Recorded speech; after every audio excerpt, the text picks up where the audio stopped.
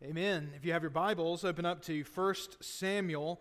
1 Samuel chapter 23. We'll be looking at chapters 22 and 23 this morning, but I'm going to read to you in just a moment chapter 23, verses 1 through 14. 1 Samuel chapter 23, verses 1 through 14. As you're opening up there, let me encourage you, please, if you would, to come be our guest next Sunday at our First Things New Members Class, 9:15, the Sunday School hour. So this is for those who are new members or just maybe are old members but want to learn more, or you've been a member for a year and forgot to come the last time, or whatever else.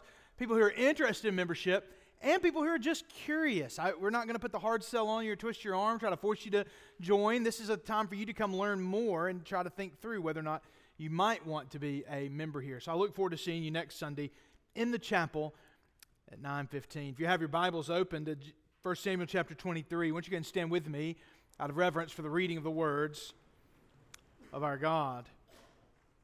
The author writes under the inspiration of the Holy Spirit in such a way that as the words on this page are being read, God Himself is speaking to us. Beginning verse 1. Now they told David, "Behold, the Philistines are fighting against Keilah and are robbing the threshing floors." Therefore David inquired of the Lord, "Shall I go and attack these Philistines?" And the Lord said to David, "Go and attack the Philistines and save Keilah." But David's men said to him, "Behold, we are afraid here in Judah. How much more then if we go to Keilah against the armies of the Philistines?" And then David inquired of the Lord again, and the Lord answered him, "Arise, go down to Keilah, for I will give the Philistines into your hand." And David and his men went to Keilah and fought with the Philistines and brought away their livestock and struck them with a great blow. So David saved the inhabitants of Keilah. When Abiathar, the son of Ahimelech, had fled to David to Keilah, he had come down with an ephod in his hand. Now it was told Saul that David had come to Keilah, and Saul said, "God has given him into my hand, for he has shut himself in by entering a town that has gates and bars." And Saul summoned all the people to war to go down to Keilah to besiege David and his men. And David knew that Saul was plotting harm against him, and he said to Abiathar the priest, "Bring the ephod here." And then David said, "O Lord, the God of Israel, your servant has surely heard that Saul seeks to come to Keilah to destroy the city on my account. Will the men of Keilah surrender me into his hand? Will Saul come down as your servant has heard? O Lord, the God of Israel, please tell your servant." And the Lord said, "He will come down." And then David said, "Will the men of Keilah surrender me and my men into the hand of Saul?" And the Lord said, "They will surrender you." And then David and his men, who were about 600, arose and departed from Keilah, and they went wherever they could go. And when Saul was told that David had escaped from Keilah, he gave up the expedition. And David remained in the strongholds in the wilderness, in the hill country of the wilderness of Ziph. And Saul sought him every day, but God did not give him into his hand. Let's pray together. Oh God, we thank you for this opportunity we have to hear from your word. And oh Lord, we ask even now, would you please open our hearts and minds to receive your word. And oh God, we ask that we might be changed by it. For it's in Jesus' name we pray. Amen. You may be seated. What a joy Fifth Sundays are. To have our children here with us in the service the whole time and here every week. But it's great to have you guys here this morning. Thank you for being here. I want to ask everyone a question, but in particular, my friends who are here this morning, let me ask you this question. How many of you know about movies and shows and a series of media called Star Wars? Anybody in here know about Star Wars? We've got Ford raising his hand here. Who else? Anybody over here know about Star Wars? You guys know about Star Wars at least a little bit? Okay, let me ask you this question. You know something about Star Wars. Let me ask a question, okay? Now, adults, please don't answer, okay? Does anyone know who the bad guy is in Star Wars? Anybody know? All right. Nobody in the middle section. Anybody over here? All right, let's see. Who is it? Who's the bad guy in Star Wars? Who's the main one, Ford? Emperor Palpatine, not who I was going for. Darth Vader, there we go, yeah. All right. We know, buddy, we know. And that's my son Ford, and man, I love him so much, but his two favorite words in the world are "well, actually." And so that's sort of how things went here. Yeah. Thanks, buddy. It is Emperor Palpatine, to be fair, but I'm thinking about Darth Vader. He's one most of us think about when we think about Star Wars. This illustration would have gone a lot better without kids in the room, as it turns out. Every one of you would have been like Darth Vader immediately. Darth Vader is originally Anakin Skywalker. And he goes, in the course of the prequel movies, he goes from good guy to bad guy, and eventually, as we know, becomes the famous villain, this villain we all know so well, Darth Vader, or as Ford used to call him, Dark Vader, which I loved a lot. Let me ask you this question.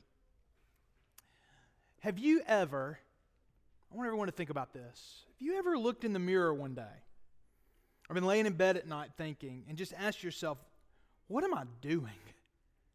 What have I become? Who am I? Have you ever found yourself caught up in sin in ways that you never expected? And I want you to know, I don't necessarily mean a scandal or even something most folks would take very seriously, but just the spiritual life, or maybe rather the lack of a spiritual life in your life. Have you ever thought you'd been at a place there? Have you ever found yourself in a place you never thought you would be? Have you ever had a spiritual life you never thought you'd have? You look back to the high moments with the Lord and the joyous moments with the Lord, and you find yourself wondering how you got where you are now. I've been there before. I've been there more than once in my life. I don't know if that comforts you or not to know that your pastor's been there, but I hope it does, for you to know everyone's been there at one point or another. How do we get there?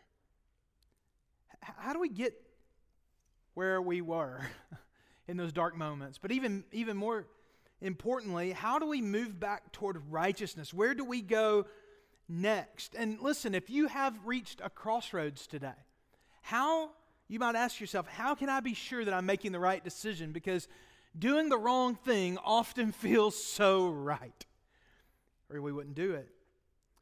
This morning, I want to show you how to move from sinful pride, or sounds simpler than it is perhaps, but I want to show you a way to move from sinful pride to faith that leads to righteousness. And I hope to make a case this morning for why that's always the right decision, why it's always good to do the right thing, why you can always count that following Jesus is the right way, following Jesus by faith. That is, from this text this morning, I want to show you 3 points that will show you why you should trust God over yourself and your own sinful pride and your own desire to sin, why you should trust God no matter what. I want to show you these 3 truths this morning. Here's the first. Pride is the root of sin. Pride is the root of sin. Now, Saul, as many of us know, if you're here for the first day, Saul was a king who became king in Israel and then began rejecting the Lord, and then ultimately the Lord rejected him and handed him over to his sinfulness. And Saul is now in the midst of a free fall into sin, a free fall into wickedness. In fact, a free fall into madness. And as he continues his descent into darkness and continues to be frustrated by his lack of knowledge of what David is doing, his lack of knowledge as to when his end will come, his lack of knowledge as to what God is up to. As he continues to be frustrated by this, we then get a glimpse into Saul's sort of days of paranoia here among his court. Notice back in chapter 22, which we did not read earlier, but we will look at for a moment here, 22 verses 7 and 8, how Saul is acting. He's back under a tree again, a little bit of a symbol throughout the book that symbolizes Saul's unwillingness to act righteously. Here in verse 7. Notice how it begins. Saul said to his servants who stood about him, "Hear now, people of Benjamin. Will the son of Jesse give every one of you fields and vineyards? Will he make you all commanders of thousands and commanders of hundreds, that all of you have conspired against me?" It's interesting that the promises that Saul's making to all his courtiers here happen to be the things that God warned the Israelites about when they desired a king. "No one discloses to me when my son makes a covenant with the son of Jesse. None of you is sorry for me or discloses to me that my son has stirred up my servant against me to lie in wait as at this day." A familiar name comes up, though. A familiar name that we heard just a chapter before. Verse 9. "Then answered Doeg the Edomite, who stood by the servants of Saul, I saw the son of Jesse coming to Nob to Ahimelech the son of Ahitub, and he inquired of the Lord for him." Something the text doesn't tell us. Presumably this is something Doeg's making up to make things worse. You see this here. He inquired of the Lord for him, verse 10, and gave him provisions and gave him the sword of Goliath the Philistine. Those last two things are true. Nonetheless, it's interesting that though David simply needed food, you see Doeg talking about this as if it's the materials of war, provisions for the battle that is to come, stoking Saul's paranoia. Doeg is willing to participate, of course, and this leads to Saul's unholy war. He calls for Ahimelech the priest and presumably all of his brothers to come, his countrymen, so to speak, to come. All the priests who were at Nob come before Saul. And eventually, when talking to Ahimelech, we see Saul's paranoia continuing to grow. See it with me in verse 13. Saul said to him, "Why have you conspired against me, you and the son of Jesse, in that you have given him bread and a sword and have inquired of God for him, so that he has risen against me to lie in wait as at this day?" Saul's paranoia is growing, and eventually we see in these verses to follow, eventually Saul commands his men, his Israelite guard, to kill Ahimelech and the rest of the priests. Now, understandably, they're afraid of God. They won't kill a priest. And so then Saul turns to Doeg, the Edomite, not a man of Israel, not a godly man, not a man who fears the Lord. Another good reminder for all of us to consider the company we keep, to consider those who are willing to encourage us in our wickedness and even do wickedness on our behalf. Doeg, ever the opportunist, performs the wicked deed, killing over 80 of those, as the Bible says, who wore the linen ephod, that is, who served the Lord as priests at Nob. Already, with the blood of 85 priests on his hands, Saul's rage doesn't end there. Notice the description of how things continue. Chapter 22, verse 19. "And Nob, the city of the priests, he put to the sword, both man and woman, child and infant, ox, donkey, and sheep, he put to the sword." And thus Saul, in one of the darkest moments of his life, is willing to do for Saul what he refused to do for God. Saul's willing to carry out holy war, to carry out the ban, when his own paranoid suspicions are inflamed. But when God's glory is at stake, and when God is requiring the blood of the Amalekites for his own vengeance and judgment, Saul refuses to do what he should do. Saul, in his pride, is so focused on Saul that he's willing to do holy war for Saul, but not for God. I want to ask you this question today, my friends. In this dark passage, in this difficult to think through passage, ask yourself this question. Have you considered the fact that your pride is the root of your sin? That is, your self-centeredness, your self-righteousness, your commitment to your own way, your pride. Your pride will lead you ultimately to sin and ultimately to destruction. I want you to see here Saul's foolishness, Saul's folly. I mean, what is really Saul trying to accomplish here? He's trying to preserve himself, right? I don't know if you've ever dealt with paranoia or ever been paranoid yourself, but in the moments in my life when I felt myself dealing with paranoia, it feels real. It is really difficult to convince me otherwise. And so Saul genuinely is putting forth effort to protect himself, to preserve himself. You see, what must feel like self-preservation to him, and in this moment, is actually foolishness. And we can see it for what it is. It's prideful self-delusion that's leading to profound wickedness. Saul being able to do something to be a threat to his own countrymen when he ought to be out fighting the Philistines. He ought to be waging war against the Philistines to protect and serve his people. Instead, he's tilting at the windmill of David and then murdering his own country. Saul has become his own worst enemy. You can see it, can't you? Can't you see Saul's foolishness? It's so easy to see. It's so plain to see. Saul's own attempts at self-preservation will ultimately prove to be his own undoing. How is it, though, that we can see it so easily in Saul? We can see it so easily in Saul, but it's so hard to see in ourselves.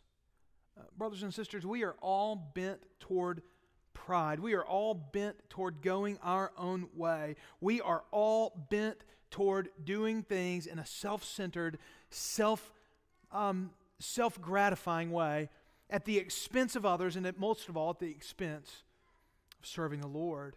But brothers and sisters, we have to be on guard that we are not deceived by our pride and deceived by our sin, that we're not lulled into foolishness in this way.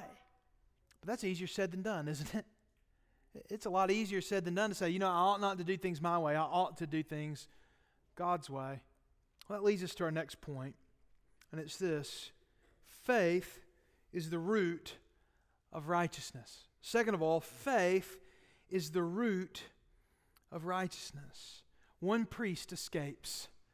His name's Abiathar, and he flees and runs to David, and when David receives him, he immediately begins taking responsibility for what happened. When he saw Doeg the Edomite, and we don't know why David didn't try to act then, or don't know when he discovered that Doeg the Edomite was there. It's hard to tell. The text is ambiguous about whether or not David is truly culpable for the death. Unquestionably, we know who is fully culpable for the death. It's Saul. And yet, David, taking responsibility here, though, shows the way that he trusts the Lord. He doesn't have to come out and defend himself and say, well, listen, I was just doing the best I could. I think you need to know this. I think you need to understand that. That's not at all what David is doing. Instead, what is David doing? He's taking responsibility not only for his actions, but also taking responsibility for the protection of Abiathar. He says, the same person who seeks your life seeks my life. Come with me and you'll be safe. David then begins to seek the Lord. He begins to look to the Lord. He hears of the Philistines making raids and attacking and stealing food from Keilah, a town on the border of Philistia and Judea. There's a place where Philistines are able to make raids, a place very exposed to the enemy. And so David seeks the Lord. At this point, it's hard to tell. The text is a little bit ambiguous as to whether or not Abiathar had already come. Later it says it came to him at Keilah. So it's unclear whether David's seeking the Lord through the prophet Gad or through the priest Abiathar at this point. But in any rate, he's seeking the Lord. And then he goes on and asks the Lord whether or not he should go to save Keilah. And the Lord confirms. Despite the fact his men don't want to go, the Lord confirms again. They're in a safer part of Judah. But he says, go and save Keilah. I'll deliver you from the enemy. Saul hears where David is. He tries to take advantage of his presence in a walled city. Verse 23, chapter 5 tells us, David and his men went to Keilah and fought with the Philistines and brought away their livestock and struck them with a great blow. So David saved the inhabitants of Keilah. And so there David is, having done the right thing, having trusted the Lord, having followed the Lord, and now he's trapped inside of a walled city, a hunted man, and the one who seeks his life knows exactly where he is. Again, this time certainly through Abiathar, with the ephod, which is a means by which a priest could discern the will of the Lord. David seeks the Lord again and learns that the people of Keilah would sacrifice him to save themselves. That if Saul came along, they would hand David over. Now, it's not the right thing for the people of Keilah to do, but we have to recognize what happened at Nob and the bloodthirstiness of Saul, and recognize, perhaps put in the same situation, we might find ourselves doing the same thing. So David continues on the run while Saul's plans get thwarted. I hope you see what's happening in the story here. I hope you see what's happening and what the author is trying to help us see about David. David is trusting the Lord. David is putting his faith in God, even in times when he's got a priest who might slow him down. Even in times when he goes and saves people and his men don't want to go save them, he trusts the Lord. Even when he's inside a walled city and those people would give him over, he trusts the Lord, exposing himself to great risk, trusting the Lord no matter what. You see, David's faith in God is what resulted in righteous behavior. And it's easy for us to read this text and see Saul and to see David and to say, well, Saul was good, Saul was bad, and David was good. Therefore, we ought to be good like David. That's easier said than done. What the Bible is trying to teach us is that the only way we can be righteous, the only way that we can become more like God, the only way that we can forsake the way of sin, the way of Saul, the only way we can walk in the paths of righteousness is by trusting the Lord. It is only by grace through faith. David reflects on this later in the 52nd Psalm. In the aftermath of Doeg's scheme, here's just a few verses that David penned in a song talking about his trust in the Lord. Your tongue plots destruction. Oh, can't you see Doeg written all over these words in Psalm 52, verses 2 and 3? Like a sharp razor, you worker of deceit. You love evil more than good, and lying more than speaking what is right. A couple verses later, David goes on to say, but God will break you down forever. He will snatch and tear you from your tent. He will uproot you from the land of the living. In Psalm 52, verse 8, as the psalm is concluding, David says this, I trust. Another way to say this is, I have faith in the steadfast love of God forever and ever. What separates David from Saul? What separates David from Doeg? David trusts in the steadfast love of the Lord.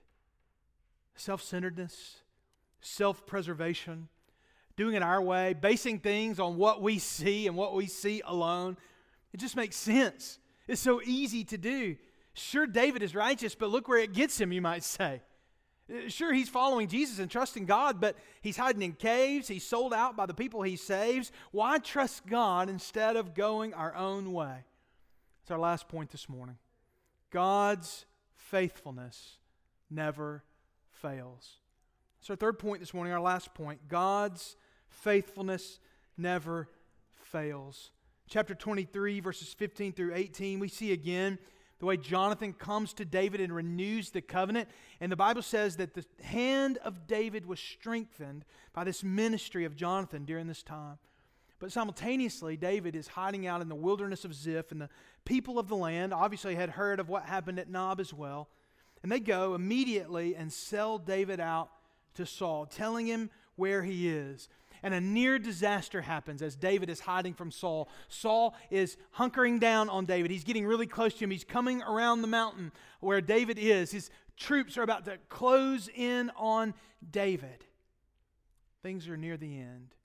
And at that moment, right at the right moment, a messenger comes telling Saul the Philistines have attacked, bringing Saul back to reality, back to the job he ought to be doing, and allowing David and his men to run away quickly and get away from Saul and go back into hiding. And so a near disaster at the crag of escape, because Saul was called to do his job he's actually supposed to be doing. And it's God who does it. It's not David's cunning. It's not his ability. It's just the sheer, absolute providence of God.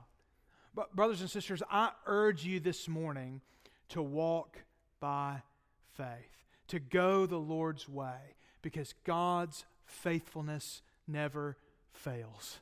God's faithfulness never fails. It may seem like your way is the best, but I promise you, like David said earlier, eventually things are disastrous for those who disobey God. But in the long way, when we trust the Lord, when we walk in the Lord's ways, ultimately we see and receive His faithfulness.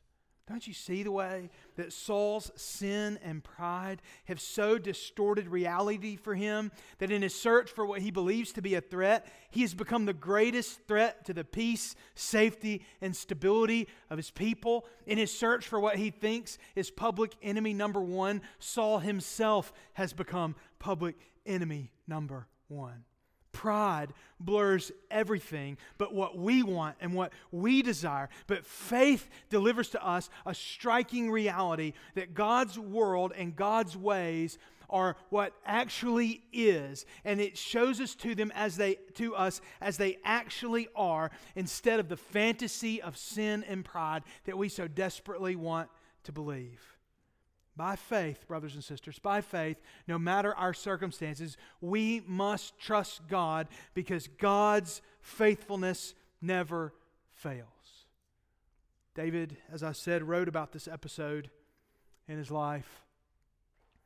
And by faith, let us always be the sort of people who, no matter what our circumstances might be, no matter how much it makes sense on paper, right, to go our own way, no matter what common sense might want to tell us, no matter what our friends who aren't speaking the wisdom of the Bible might tell us, no matter how much it might feel like we need to do the wrong thing, let us always by faith instead sing alongside David as he sang about this chapter of his life in the 52nd Psalm, the last two verses, verses 8 and 9.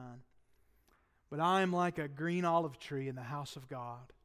I trust in the steadfast love of God forever and ever. I will thank you forever because you have done it.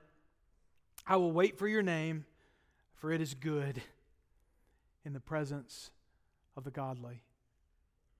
No matter what circumstances you're in, can you say that by faith? No matter how bad things are today, can you say that by faith? I will thank you forever because you have done it. I will wait for your name, for it is good in the presence of the godly. I trust, I have faith in the steadfast love of God forever and ever. I want to offer you the opportunity today to do business with the Lord. I want you to respond to the Lord in faith today. I want to offer an invitation here in just a few moments. Perhaps you're an unbeliever and you've never put your faith in Jesus for the first time. Oh, what joy it would bring me to talk to you today about what it means to follow Jesus. I believe if you'll turn from your sin and pride in repentance, and turn to God in faith through Jesus, I believe you will be saved. Second of all, you may be a Christian. You may say, I need to turn from my sin and pride, turn to God in faith. I need to renew my faith in the Lord this morning. You do business with the Lord right where you are. If you need someone to talk to, you come talk to me. Or if you just want somewhere to pray, this altar is open. And finally, you may be looking for a church home. Oh, if God is leading you to be a member of First Baptist Church, you come on down right now. I'd love to talk to you about what it means for you to join this church. After this prayer, I want to invite you to come. Let's pray together.